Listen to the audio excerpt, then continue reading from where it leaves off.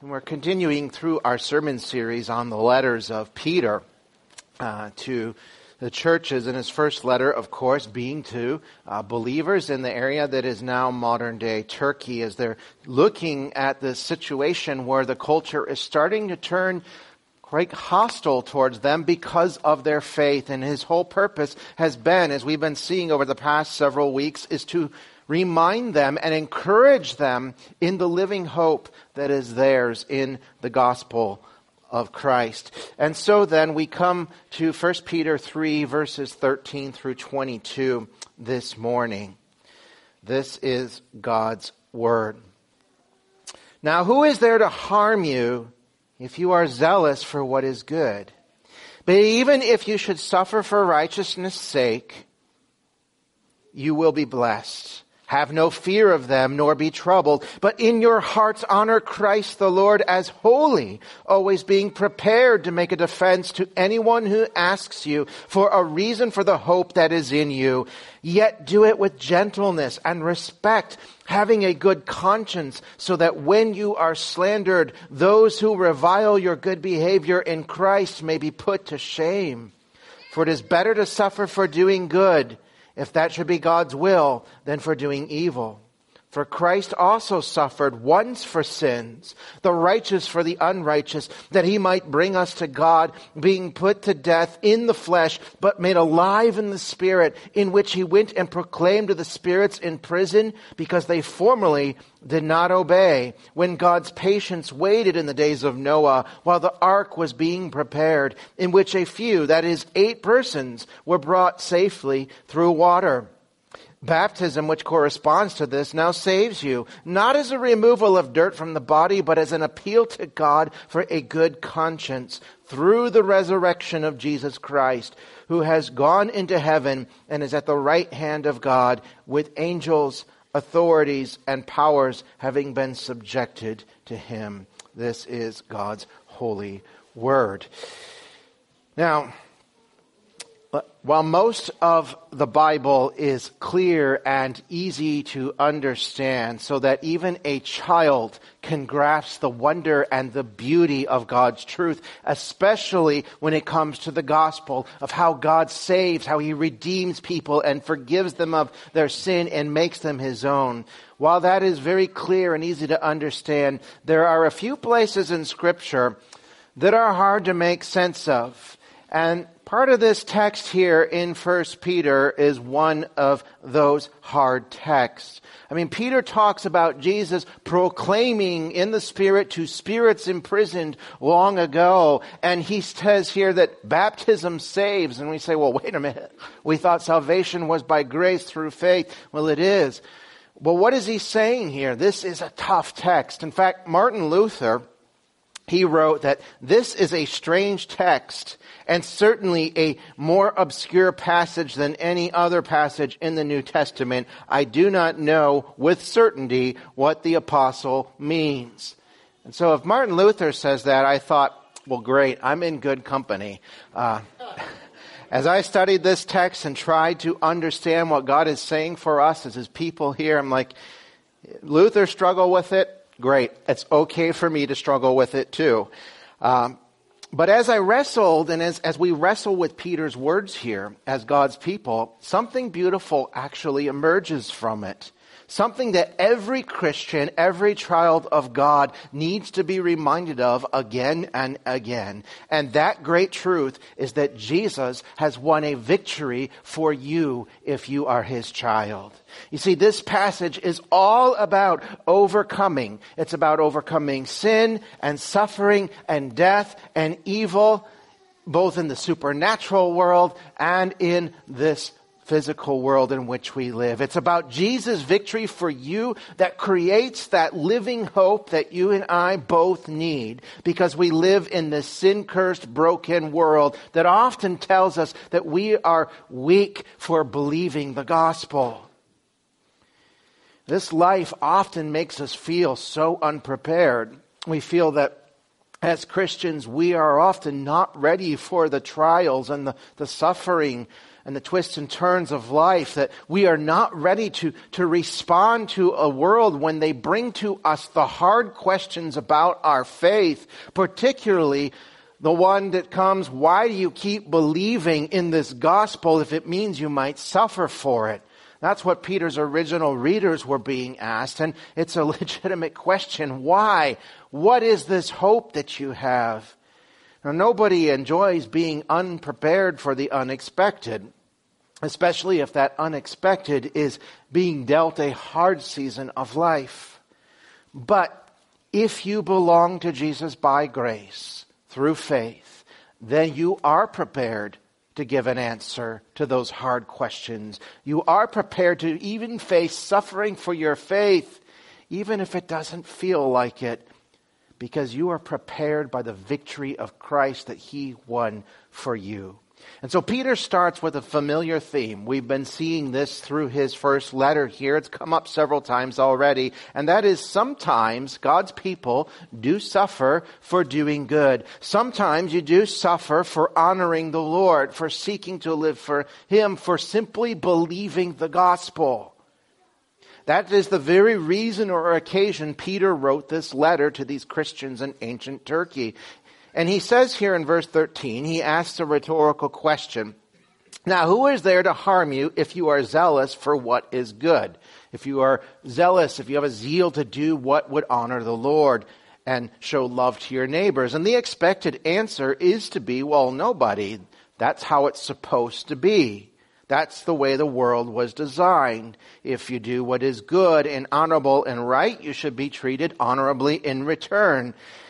That's what should be expected in normal circumstances. But this world is far from normal. The world doesn't function the way it was designed. It hasn't done that since the very first human sin. Because of that first act of rebellion from Adam and Eve, our first parents who defied God, now the default of every human heart born into this world is to defy God. And we defy God. When we do that, we treat often other people unjustly. We inflict unjust suffering upon each other. And this is what we've observed has been happening to the church there in Turkey. So Peter continues with another situation that often happens. Not always, but it does happen. And that is that you suffer often for doing good. And so he says in the first part of verse 14, even if you should suffer for righteousness' sake, you will be blessed. And righteousness' sake, of course, is your faith. That is reflected in the way you live your life in worship of God. It's the good conduct he's been talking about the past couple chapters here that points to God and honors Him in your life. But as we've already noted the past couple of weeks, sometimes living that life of faith results in hostility towards us. And that hostility translates into unjust suffering of all kinds, from slander to public shaming to being ostracized for believing the truth, and even in some occasions for God's people to imprisonment or death. And nevertheless, when God's people suffer for righteousness' sake, when they suffer for their faith, Peter says, you are blessed. You are blessed not because of the suffering itself. Suffering is never a blessing. That's not what he's saying. But you are blessed because of the reason for your suffering. You are blessed because you have that unfading inheritance of God's grace. You have that future hope that is more sure than the sunrise itself. The outcome of your faith, the salvation of your very souls. You have that hope. You are God's treasured possession and guarded by Him. And so when you suffer unjustly, what he says here, what he's calling us to do as God's people is to not respond in fear, but in hope. Again, a familiar theme. Peter continues in verse 13 and 14. He says, even if you should suffer for righteousness' sake, you will be blessed. And then he says this, have no fear of them, nor be troubled, but in your hearts honor Christ the Lord as holy. This is actually a reference to Isaiah chapter 12. And there in Isaiah 12, the Lord is comforting his people at that time, who was the southern kingdom of Judah, to not be afraid of this powerful alliance that had formed between Syria and the northern kingdom of Israel. And they are breathing out threats to destroy Judah because of their faithfulness to God. But God says, don't fear. Don't fear those enemies. Don't trust what they trust. In fact, by citing this, Peter is reminding his readers that this threat of unjust suffering for their faithfulness to God isn't the first time this has happened to God's people. God's people have many times experienced danger because of their faith. And furthermore, this call to not fear or to be troubled is a call to trust in God's power and promises instead of trusting in earthly powers.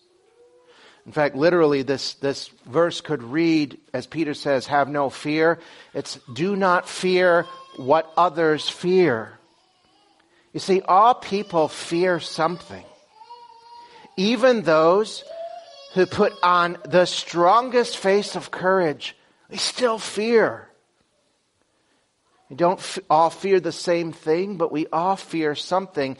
And if we let our fear control us, we end up serving that very thing that we fear. And so here, though, God calls believers to not fear suffering or death or what others fear. Don't fear even unjust suffering. Instead, have hope, or have hope how? By honoring Christ. He says literally, honor Christ. That is to set Christ apart as holy in your heart. Let him be the one who you serve, who you fear. Let him be the one who affects how you think and live your life. You see, when we honor Christ in faith, that faith translates into how we live our lives before others. And it especially becomes evident when, like Peter's original audience, you suffer unjustly for your faith. And here's why. Because it leads people to ask questions. Why would you follow Jesus if it means you'll be shamed? Why do you follow Jesus if it makes you an exile in the society? Why do you follow Jesus if it results in mocking and even suffering for your faith?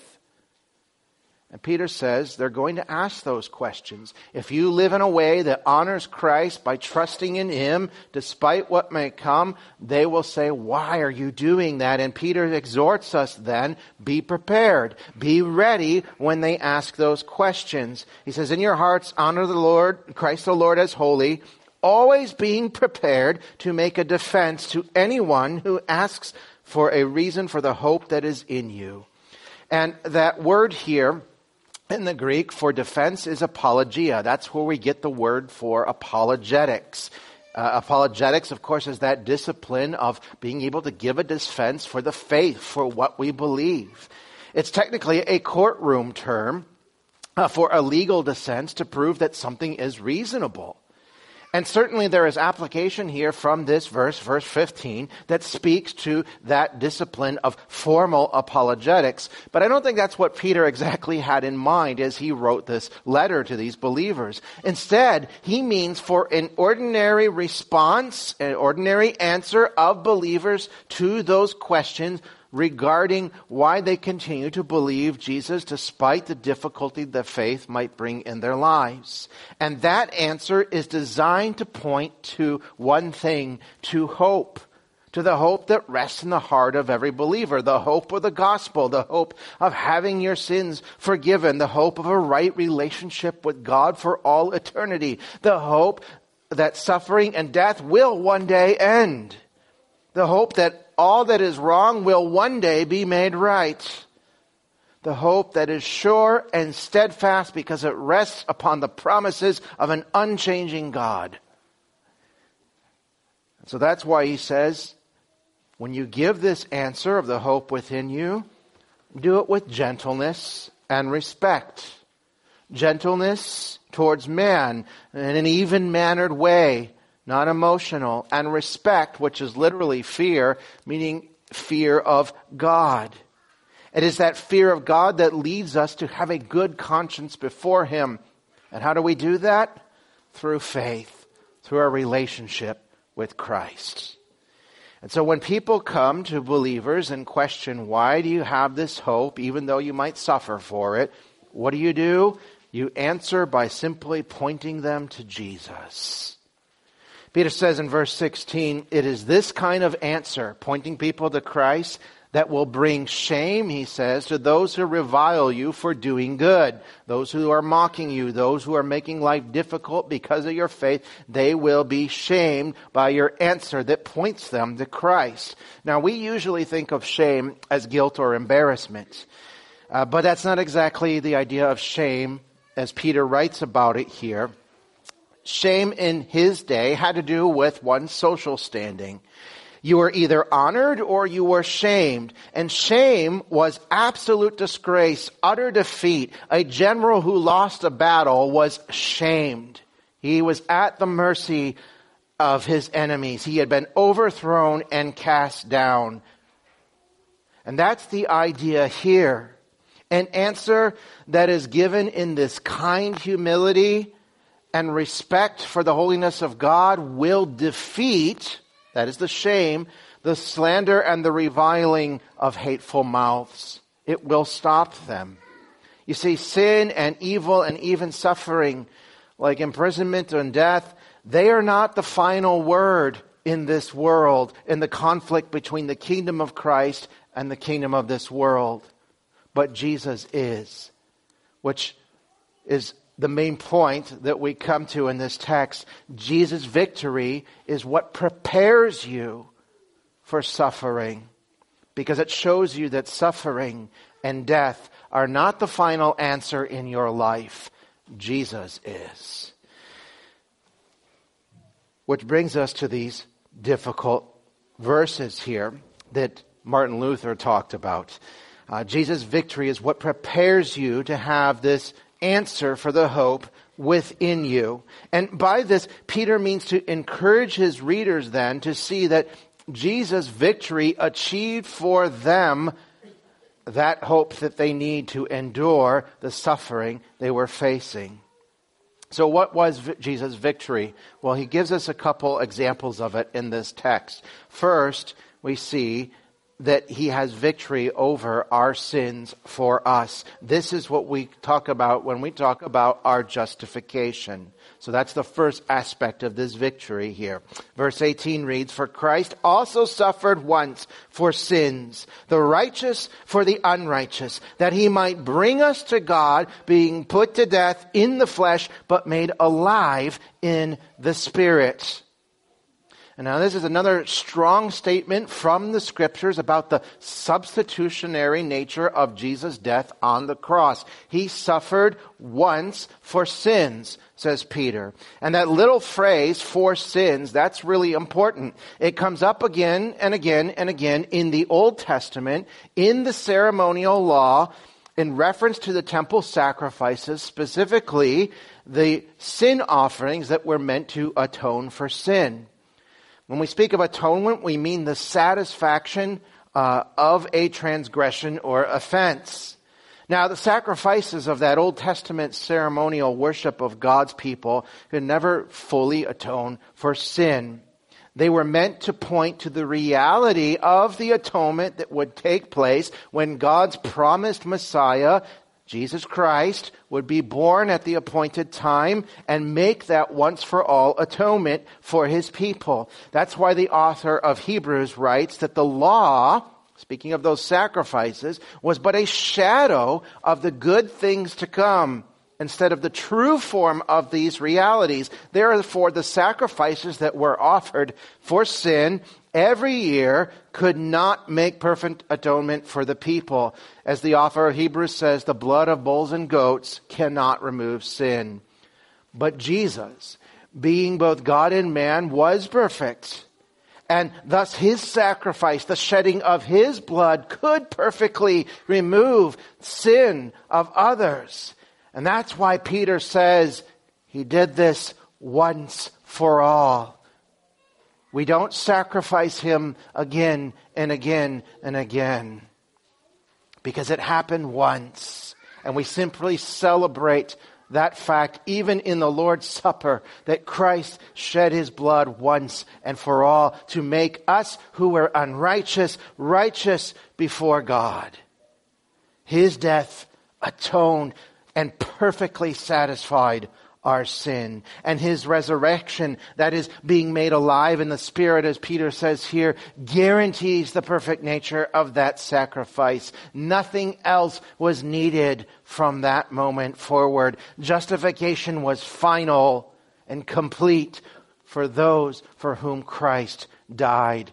The victory over sin is yours if you are united to Christ by faith and repentance. And at this very moment, that victory is yours to rest upon and know that God does not look upon you in disfavor, but welcomes you as a son or daughter. That's the hope within you.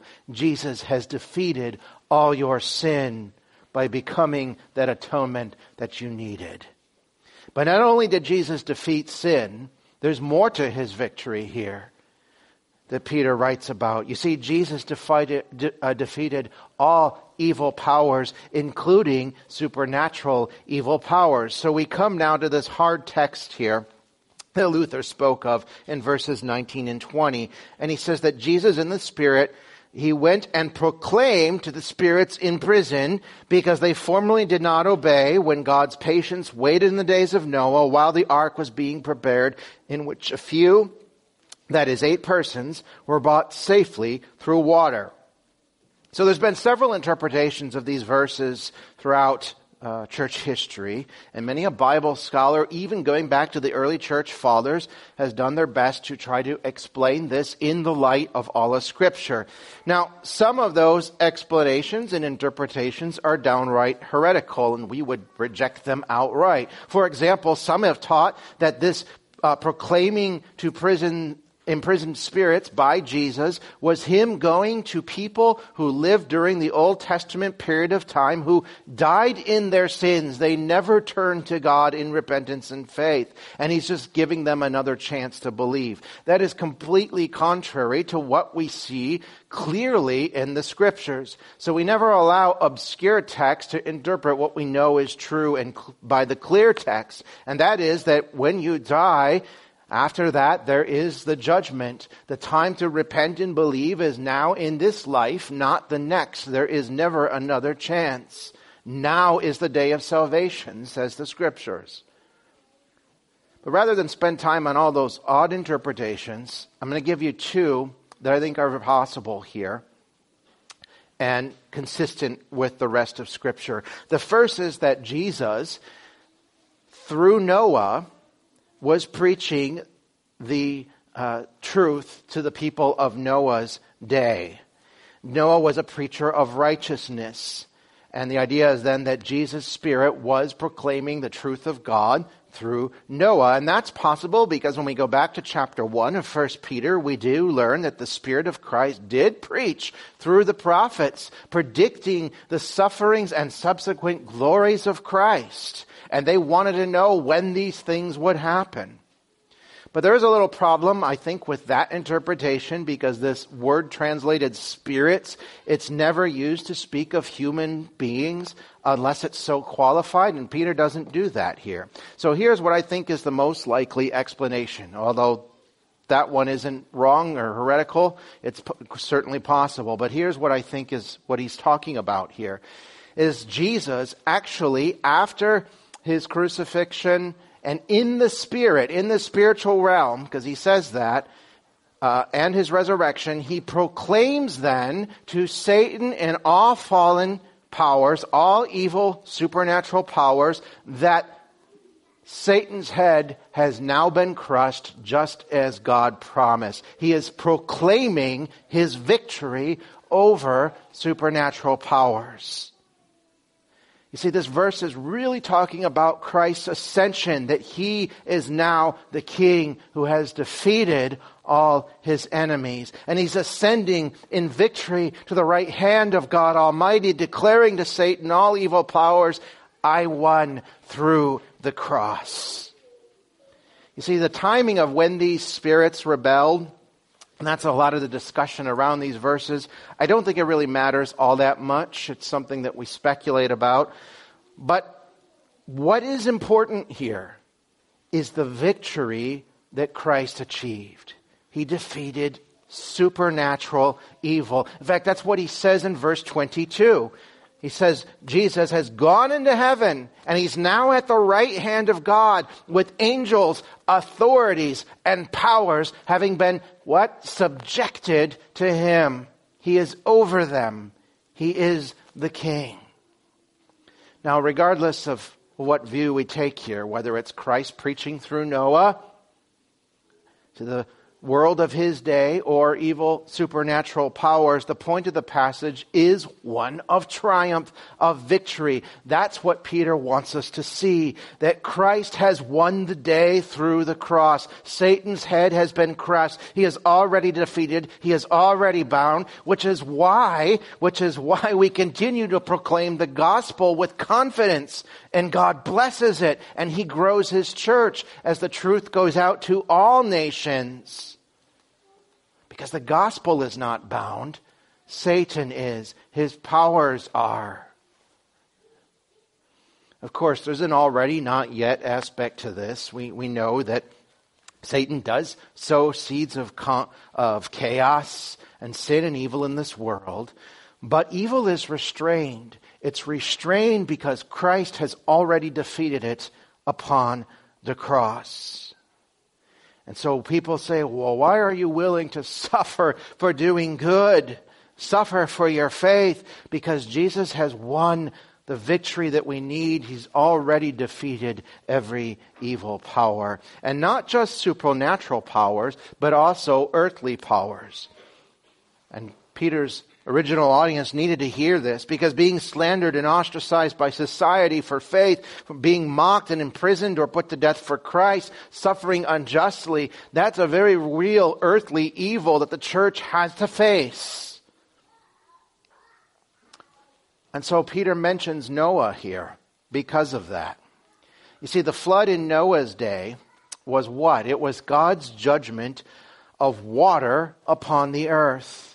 In the flood, God judged the evil people of Noah's day who refused to repent and believe in the promise of God's grace. And God justly judged or vindicated his people, being represented by Noah and his family, saying, no, they are my people, I will save them. And the flood waters, then, they were a judgment for sinners, for the unrighteous, but they were also the salvation for the righteous as they carried the ark of safety upon them, which Noah had built. And so just as God did that for Noah, just as he used judgment to destroy evil and lift up and honor the righteous by saving them, so he does that for his people now. That's the idea here. All evil, both in heaven and earth, are defeated because of Christ's perfect victory, achieved through his suffering, his resurrection, and his ascension. And that hope, that is the hope, brothers and sisters, that is yours if you are a recipient of God's grace, resting in faith upon his promise to save you.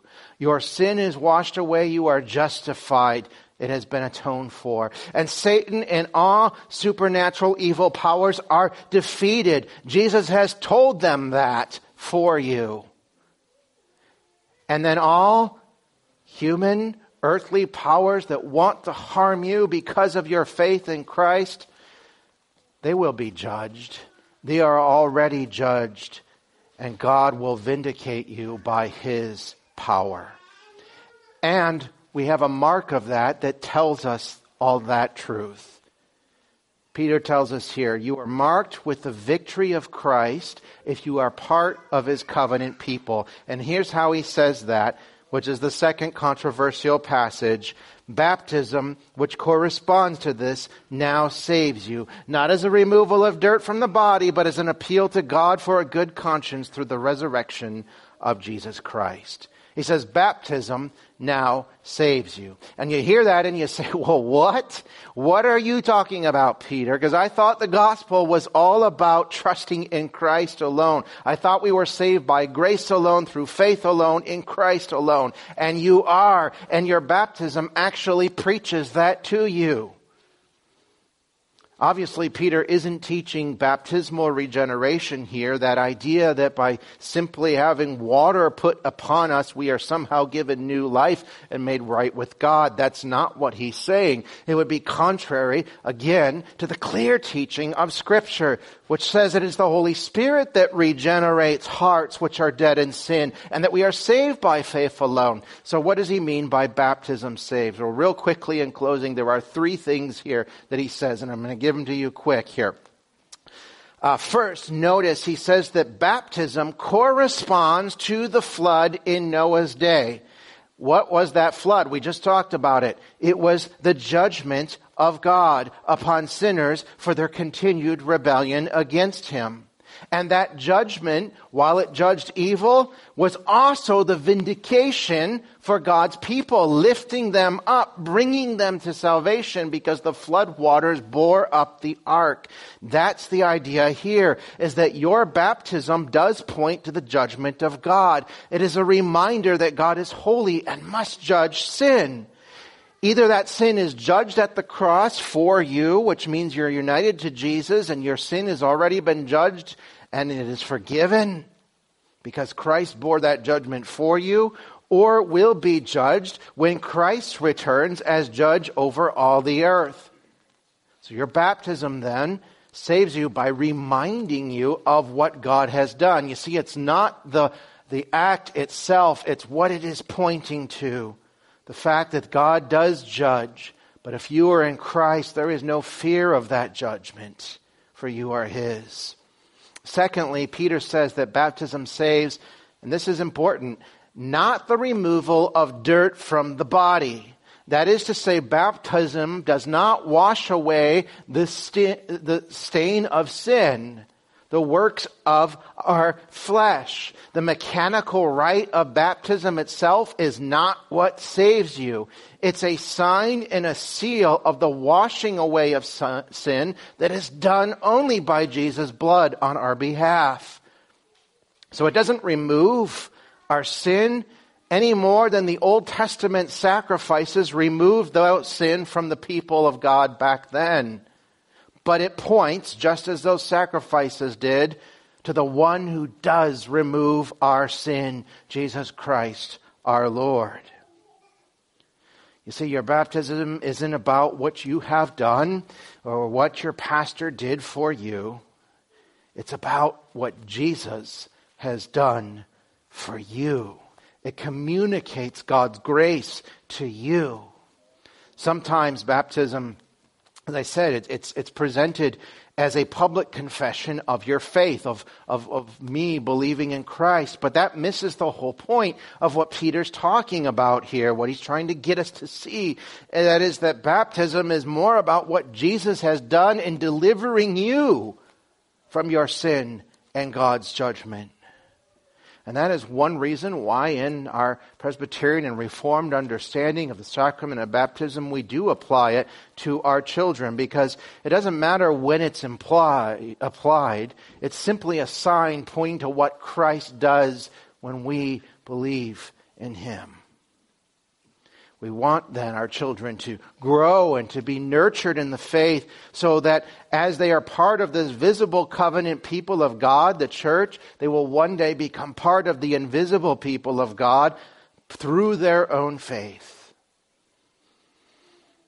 And that's what Peter means when he gives the third qualifier here. He says, baptism saves as an appeal for a good conscience through the resurrection of Christ. That appeal is a pledge of our faith to God. That's how we have a good conscience with God, by appealing to Christ in faith.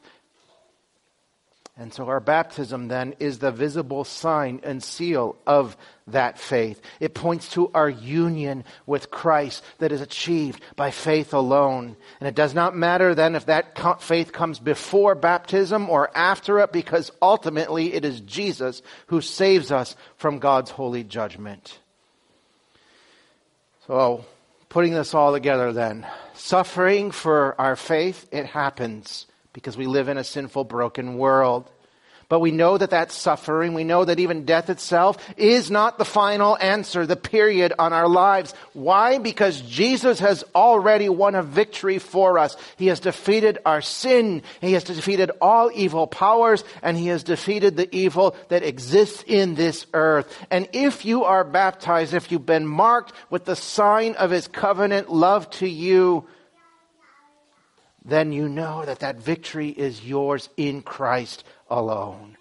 And it is that victory that prepares you. It prepares you for every hostile word, every question that people might bring, even though you feel like you're not qualified. It prepares you because you're simply pointing them to the victory that Jesus has won for you. You have a hope, a living hope. And no amount of suffering and injustice can ever take that away. The hope of Christ's ultimate victory. Let us pray. Father in heaven, we thank you for your word and for this living hope that is ours as your people. We're thankful that you do you have made that atonement for us once and for all through Christ our Lord and His sacrifice and His resurrection and His ascension. And we can stand before you as your people forgiven. We're thankful that even through that death, He has triumphed over Satan in all evil powers. That the head of the serpent has been crushed, even through the bruising of the Son's heel. And we're thankful that you are a holy God who will vindicate your people, that you will judge those who continue in evil and even would treat us unjustly, that you will bear us up over that judgment because you have already judged us in Christ and declared us righteous. So, Father, help us to walk in the victory that is ours as your people. We pray this in Jesus' name. Amen.